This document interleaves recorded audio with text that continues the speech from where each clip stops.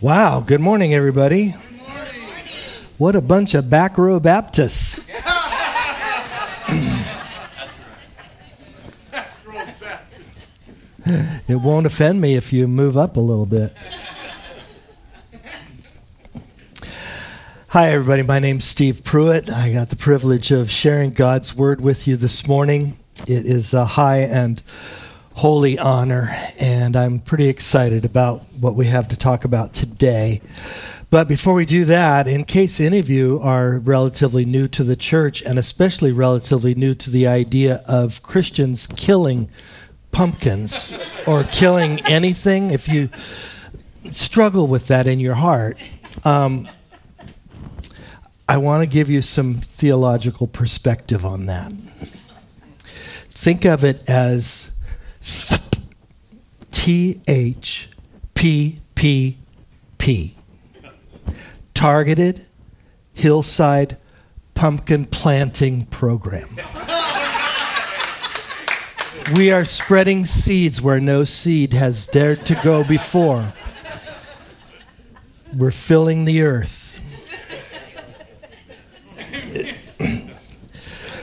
If you need some notes, they're at the tables here. If you need a Bible, which today we're going to be walking through a passage in Joshua 2 that won't be projected. You can get it on your app, or if you have your Bible with you, that's a good idea to bring your Bible to church. Could you stand with me for the reading of God's Word, and we'll get going here. The Lord once said to Moses in Exodus chapter 33, verse 19, "I will be gracious to whom I will be gracious, and I will show mercy on whom I will show mercy." You can be seated. I won't keep you hanging. Most of us would say amen to that. God is gracious. God is merciful. Whew, good for me. You know? But when we see him extend his mercy to people that we don't think deserve it, people that are on a lower rung than we are in the righteousness scale, we can have a little bit of difficulty with that. When we see serial killers like a Ted Bundy or a Jeffrey Dahmer or somebody like that, and we hear that they have put their trust in Christ for salvation, we can have some mixed emotions about that. We might even secretly hope that God won't forgive them, that they really do get their due because what they did was so heinous and so worthy of death. But in our passage today, we're going to learn in real time what God said in Isaiah chapter 55, that his thoughts are not like our thoughts and his ways are not like our ways. He shows his grace and mercy on whomever he wants and also on whomever he can. Rahab probably would have been one of those people you'd wonder about, whether or not God could really save a woman like that, that he could maybe shed his grace on her. And yet, I also think that she'd probably be one of the ones that if mere humans wrote the Bible, if they were the actual author of the Bible, they would have left her story out because it doesn't really bode very well. And it kind of like seems like it maybe is polluting Israel just a little bit as it gets down into its history. But Rahab's story is mentioned 4 different times in 4 different passages, 4 different books in the Bible, in both the Old and the New Testament. It's mentioned in Joshua, here that we're here today, Matthew, Hebrews, and James. And one of the reasons I think that she's mentioned so many times is that in her story, God is revealing his character as a God of grace. And so today, as we look at Rahab, I'd like for us to think of this lady of the night as a poster girl for grace. And we'll get back to that as we go through the story. Her story begins just before that famous and amazing battle of Jericho, where the walls come down and all that. It's in Joshua chapter 2, where Joshua is preparing to take his troops into Canaan to take over the land. Long before this, God had promised that land to Abraham, and now the time has finally come for him to fulfill that promise. The people in Canaan for hundreds of years now have been increasing their wickedness and distancing themselves from anything that would remind them of the Creator God. They're into idolatry and wickedness and child sacrifice, and God has now come to a point where he considers their wickedness to be irreversible, and so he needs to judge them. The nation of Israel then is God's chosen instrument to be, they're chosen to be the human tool that God's going to use to wipe these people out before they contaminate God's people and the rest of the world. That's what's going on in Joshua 2. So Joshua and the Israelites come up to this city of Jericho, where they faced their very first challenge in the conquest of Canaan. They come to this military fortress city of Jericho. But before Joshua sends the whole company in and starts doing their stuff, he sends a few soldiers in as spies to check it out, just to get the lay of the land and figure it out. Joshua chapter 2, verse 1 begins the story. So if you're there, follow along. Then Joshua, son of Nun, secretly sent 2 spies from Shittim. Go look over the land, he said, especially Jericho. So they went and entered the house of a prostitute named Rahab and stayed there. Well, right away, a question comes up then, and we can get kind of hung up on it. So let's get it out in the open. If Israel is on a righteous mission, and these guys are serving God, what are they doing going into the house of a prostitute? Doesn't that seem like just a little dicey? Well, it appears that Rahab is also an innkeeper.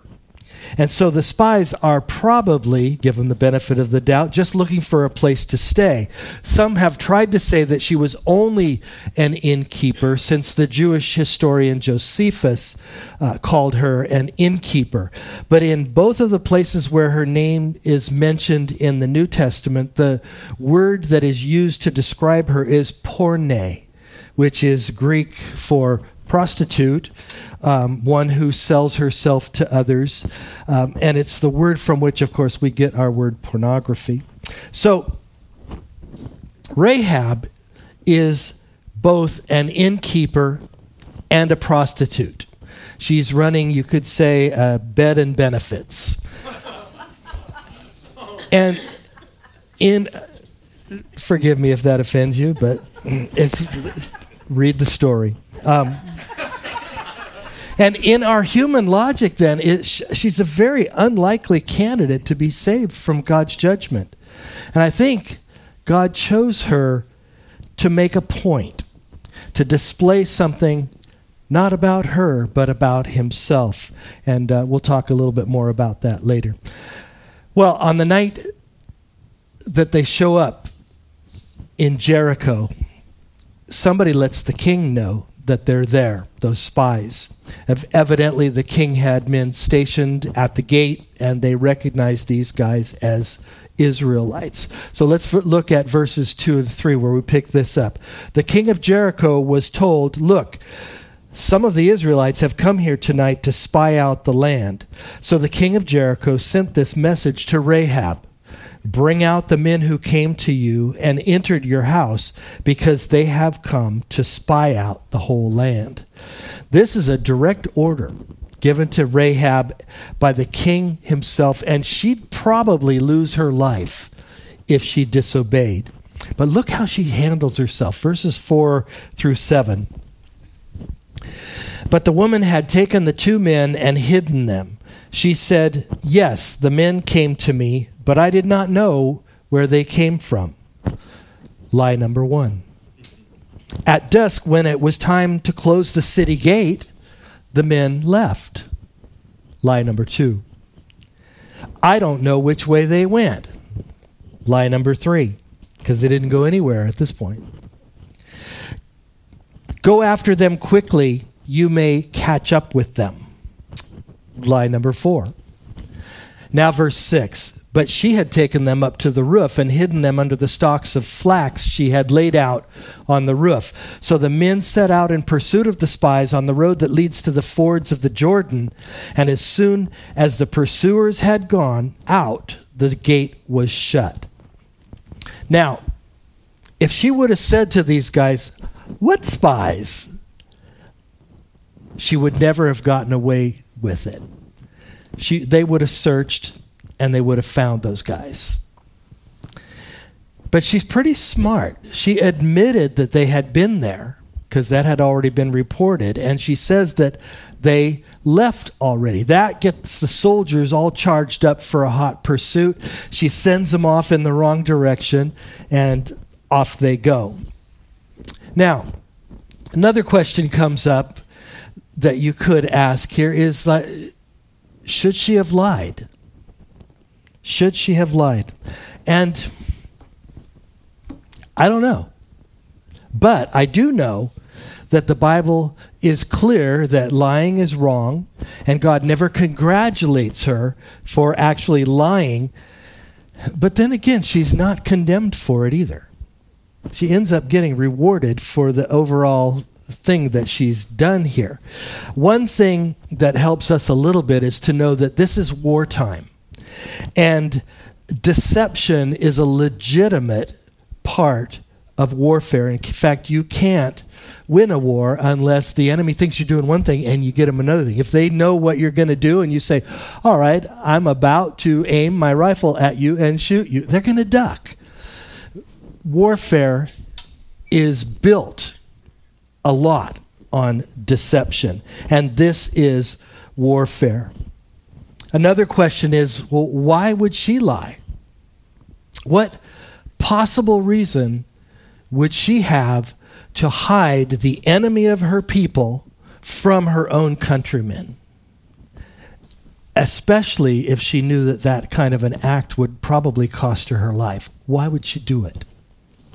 Well, verses 8 and 11 give us a little bit of an insight into this. They tell us the beliefs behind Rahab's lie.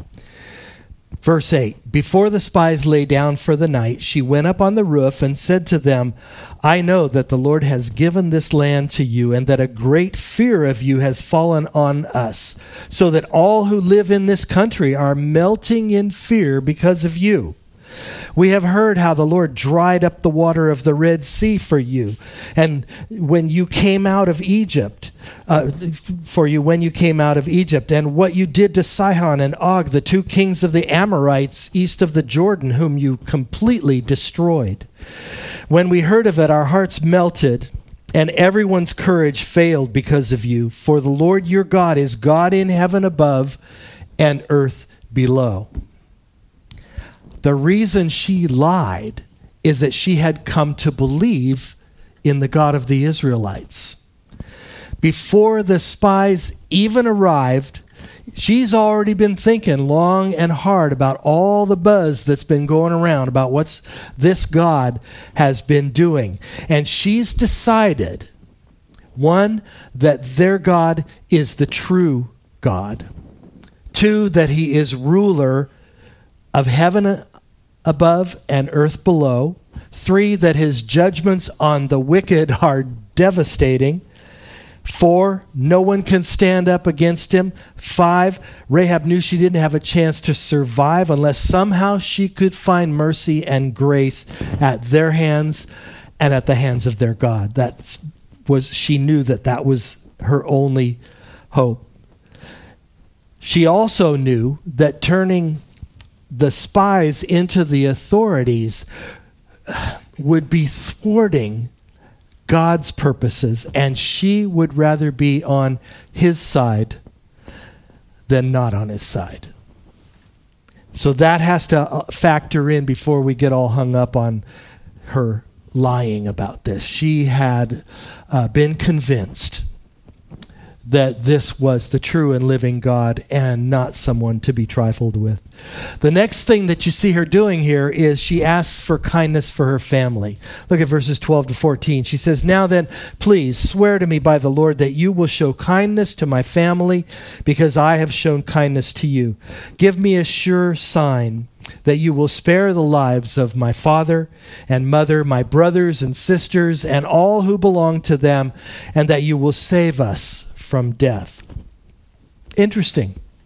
Rather than asking them to take her with them right away, she thinks first of saving her family. I thought that was noble. Sometimes wicked people can do some noble things, right? Rahab knows here that her only hope is to cast herself on their mercy and grace, and then trust them to spare her and spare her family when they come to take the city. And so the soldiers make this promise to her. Verse 14, "Our lives for your lives," the men assured her. "If you don't tell what we are doing, we will treat you kindly and faithfully when the Lord gives us this land." So it's agreed. In the next verses, she actually helps the spies to escape. Verse 15, "So she lets them down by a cord through a window, for the house she lived in was part of the city wall. Now she had said to them, 'Go to the hills so the pursuers will not find you. Hide yourselves there 3 days until they return, and then go on your way.' But just before these guys take off for the hills, they let her know the conditions of her rescue." Excuse me just a second.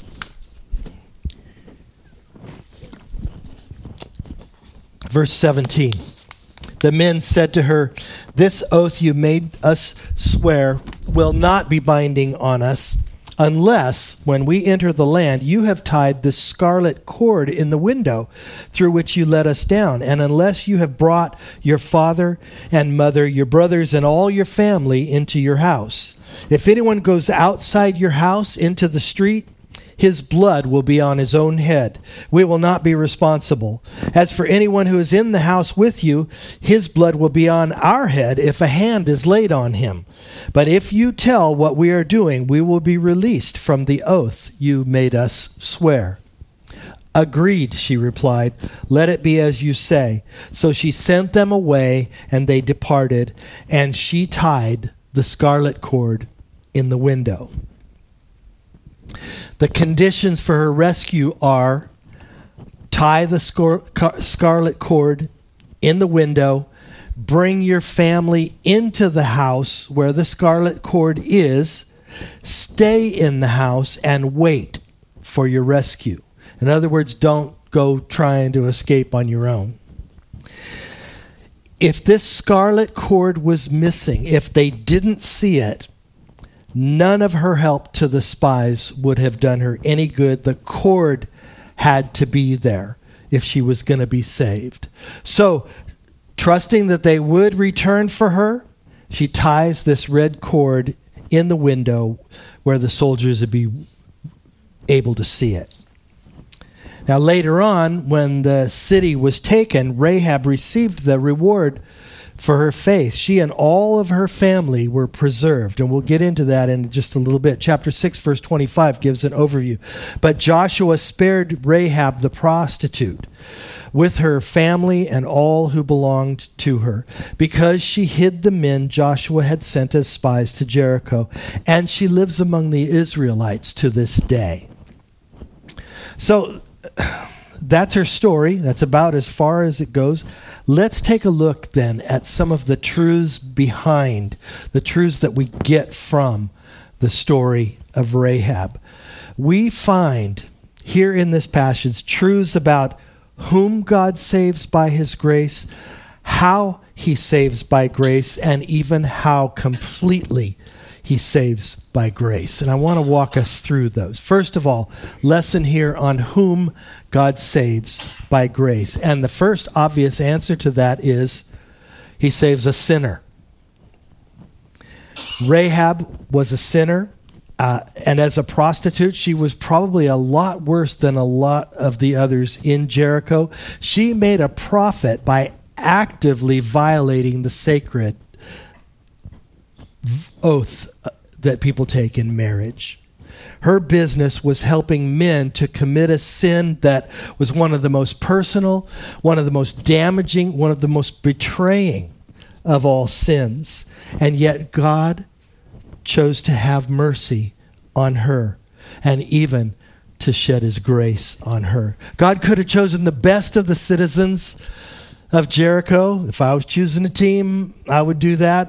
Choose the best. He didn't do that. He chose someone who had absolutely no claim to her own righteousness so that he could display his pure grace. Simple as that. In the Bible, grace is undeserved, unmerited, demerited favor. You get something that you don't deserve, even though you've done something to deserve the opposite of it. Undeserved, unmerited, demerited favor. And just as Rahab is saved by grace, she's actually a picture of us as sinners in need of salvation by grace. And just like hers, our salvation has to be by grace because we are undeserving. We have demerits. We have sinned. The second answer to the question of whom God saves is that he saves not just a sinner, but he saves a helpless sinner. Take a look at this. Rahab knew that she was doomed unless God had mercy on her. She was trembling like everybody else in fear and helplessness long before the walls began to shake. That was her state. And even for us, the first step of salvation from judgment is seeing our sin and the gravity of it, seeing our need, and recognizing our helplessness to do anything about that need in ourselves. No one can be saved until they first realize that they are a helpless sinner before God. Not helpless in every way, but helpless to save yourself. To save yourself would take a perfect righteousness. And that's from the day you breathe your first breath to the day you gasp your last. Absolute 100% holy track record if it was going to be you that had something to do with your salvation. Good luck with that, huh? Man.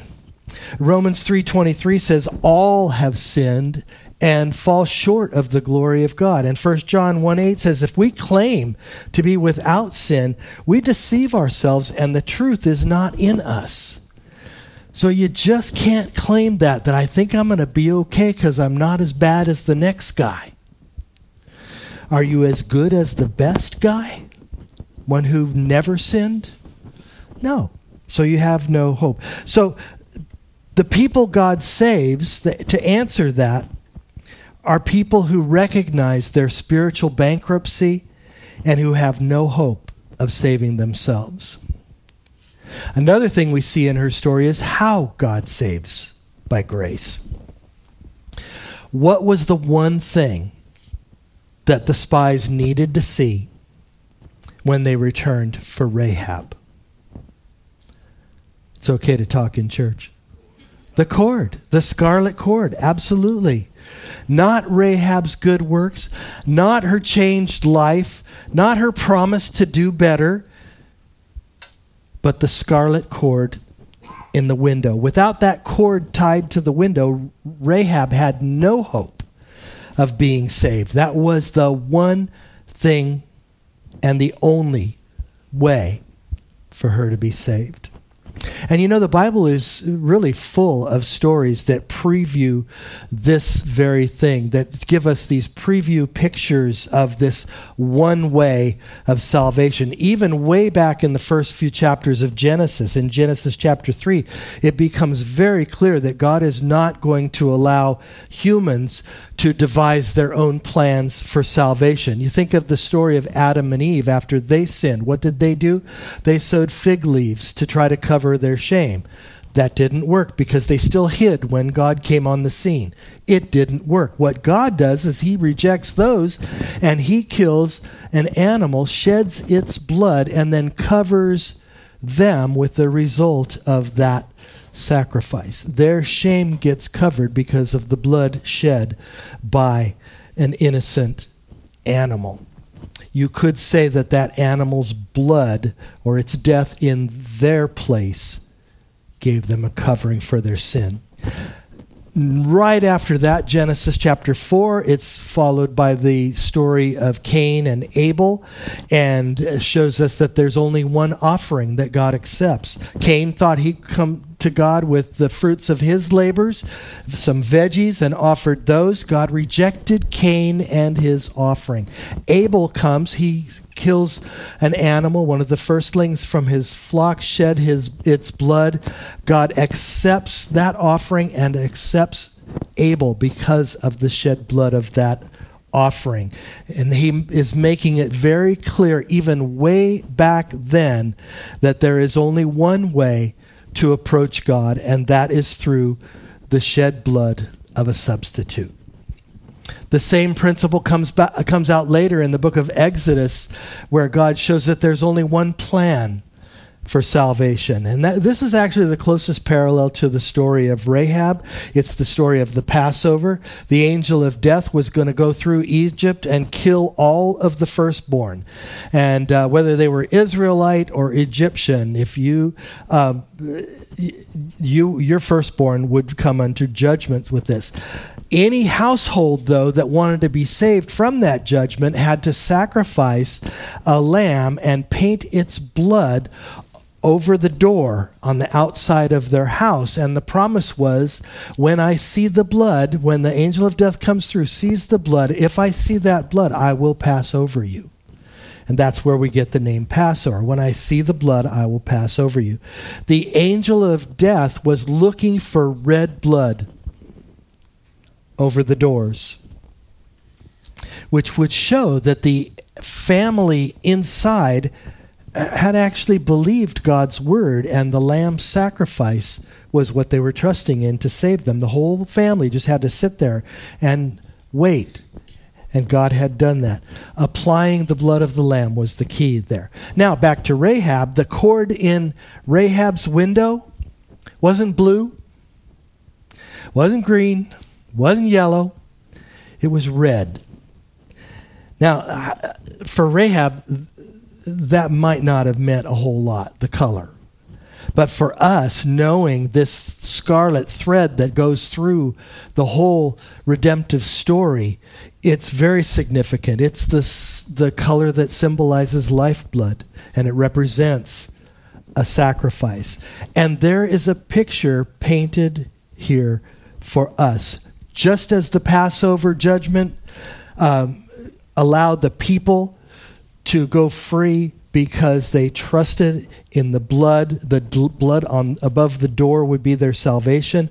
Just as Rahab had to trust God's plan for deliverance, and the scarlet cord in the window was her hope, so we have to trust not in our own plans, but in God's plan, the shed blood of Christ for our salvation. That we trust that it is sufficient. There was no other plan for these people, no other option, and just like that, no other option for us. No other plan. That doesn't go over real big today in our personal truth society. You have your own personal truth, and you do your truth, and I'll do my truth, even though they're direct opposites. Today, so many people who actually believe that there is a God and think that there's a heaven, think that it doesn't matter which road you take to get to heaven as long as you are sincere. They think that you can choose your own adventure and kind of make it on your own. But God has never said even once that there are multiple ways to be saved. If you've ever found one, come instruct me. It's not there. When Jesus arrived here on earth, he cleared up any misconceptions that people might have had about multiple ways to heaven. He said in John 14:6, I am the way, I am the truth, I am the life. No one comes to the Father except through me. There's no way that you can step away from that and have it not even mean what it says. And in Acts chapter 4, verse 12, it said that there is no other name under heaven that has been given to men whereby we must be saved. There's only one name, the name of Jesus, that saves us. There have never been optional roads that lead to heaven, lead to salvation. We have to come God's way or it doesn't work. If that's not clear enough, it clears up even more in Hebrews 9:22. It says, without the shedding of blood, there is no forgiveness for sins. Period. You might be free to choose your own adventure if you want to, free to maybe find your own path, but the Bible is so clear that the path that we construct will not get us there. Proverbs 16:25 says, there is a way that seems right to a man, but in the end, it leads to death. You can be totally convinced that you have chosen the right adventure to get you to heaven. But in the end, if it is not the right adventure, it will not work. It's not real popular to say today, but the truth is that the world is under judgment, just as the city of Jericho was. People should be trembling about that. But so many of us have convinced ourselves that God really doesn't care that much. And you're not getting that from your Bible, that's for sure. But people should be trembling, actually. And just as there was only one way out of judgment in Rahab's day, there is only one way out of judgment today, and that is through our trust in the substitutionary blood atonement that happened at Calvary with a perfect, unblemished Savior. His lifeblood was shed to pay my debt and your debt. And trusting in that is that step that puts you in to the kingdom of God. It forgives your sins. There is no other way to find that. Jesus is God's only, and I'm repeating some of this, his only provision for our salvation, just like that scarlet cord was the only provision for Rahab and her family. And it is as we trust in the work that God has done for us through Jesus' sacrifice that we are delivered from the judgment that we deserve. Amazing. God sees when we put our trust in Christ, he sees that indelible, maybe invisible mark, but it is the scarlet blood of Jesus that covers us and saves us. When he looks at us, he passes over the judgment because he sees the blood of Jesus that has been painted on our hearts, or however you want to put that. So, another important thing, though, in Rahab's story, it's not over then. God didn't just save her by grace from judgment, that judgment that he was bringing on Jericho. He kept on shedding grace on her throughout her life. And so we also learn from the extended story of Rahab how completely God saves by grace. Rahab wasn't just rescued from death, but she was given a new nation and a permanent home among the Israelites. She was adopted into the family of God and allowed to live under Jehovah's protection for the rest of her life. Chapter 6, verse 25 says, "But Rahab the prostitute he saved alive, and she dwells in Israel to this day." But wait, there's more. Rahab was also given a position in the lineage of that one Savior that was to come into the world. In Matthew's gospel, we see that she became the mother of Boaz and the great-grandmother of King David, directly in the line, the genealogical line of the Messiah. She's mentioned in James 2:25 as an example of faith, and she's also been given a place along with a lot of other what we call faith heroes in the Hebrews Hall of Faith, chapter 11. She is mentioned there for her faith. So the one who starts out being a prostitute ends up being a beautiful poster girl for grace. Amazing. So how do we look at the story of Rahab? You can get all hung up on how unworthy she was, a lying pagan prostitute. But if we do that, if we stop there, we miss God's intention in displaying her story to us. He wasn't displaying her. He was displaying his grace. And she becomes a beautiful example of how wide the gap is between what we deserve and what we get because of God's grace. Paul talks about it in, I didn't plan on this, but Ephesians chapter 2 starts out with us being dead in our transgressions and sins, and then shows how through faith God saves us and makes us part of his family, and then raises us up into the heavenly places and seats us together with Christ. The gap of being so deep in the sinner bucket to being raised to that exalted place in God's family right next to Christ is the measure of God's grace. It says that he did this so that in the ages to come, the powers and authorities would see the measure of his grace. That's why he did it. He's displaying his grace. And as we see the grace that's given to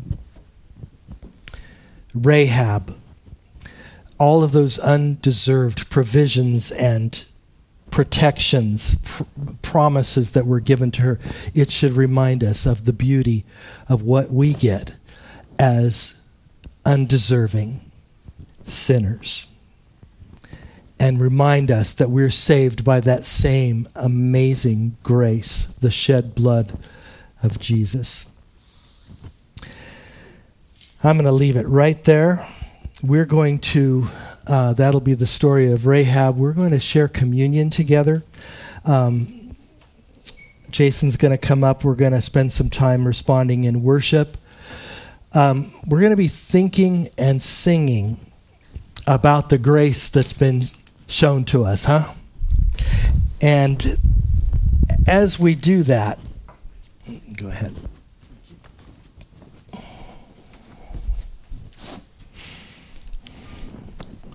That went much better. We also have opportunity. We're going to respond in worship to this great truth, and we're also going to give opportunity for you to respond by taking communion anytime during these songs. And as you take communion this time, here's an interesting thought. The scarlet thread that goes all the way through the Bible continues to be put in front of us every time we take communion. When you take that cracker and you dip it in the wine or the juice, that wine represents the shed blood of our perfect Savior. So as you take communion today, kind of tie that in with what God has said all along. What can take away my sin? Nothing but the blood of Jesus. Let's pray together. Father, we thank you for our salvation. Jesus, we thank you for being our scarlet cord, the only one that we can cling to in confidence. Thank you for being our Passover lamb whose blood delivers us from coming judgment. Thank you for being our covering, like the coats of skin were for Adam and Eve. By grace, we can stand before you unashamed only because you took our shame on the cross. You were stricken so we could be saved. You were wounded for our transgressions. By your stripes, we've been healed, and by your power, we're kept forever. We stand in awe at that amazing grace. Amen. And could you stand as we worship together?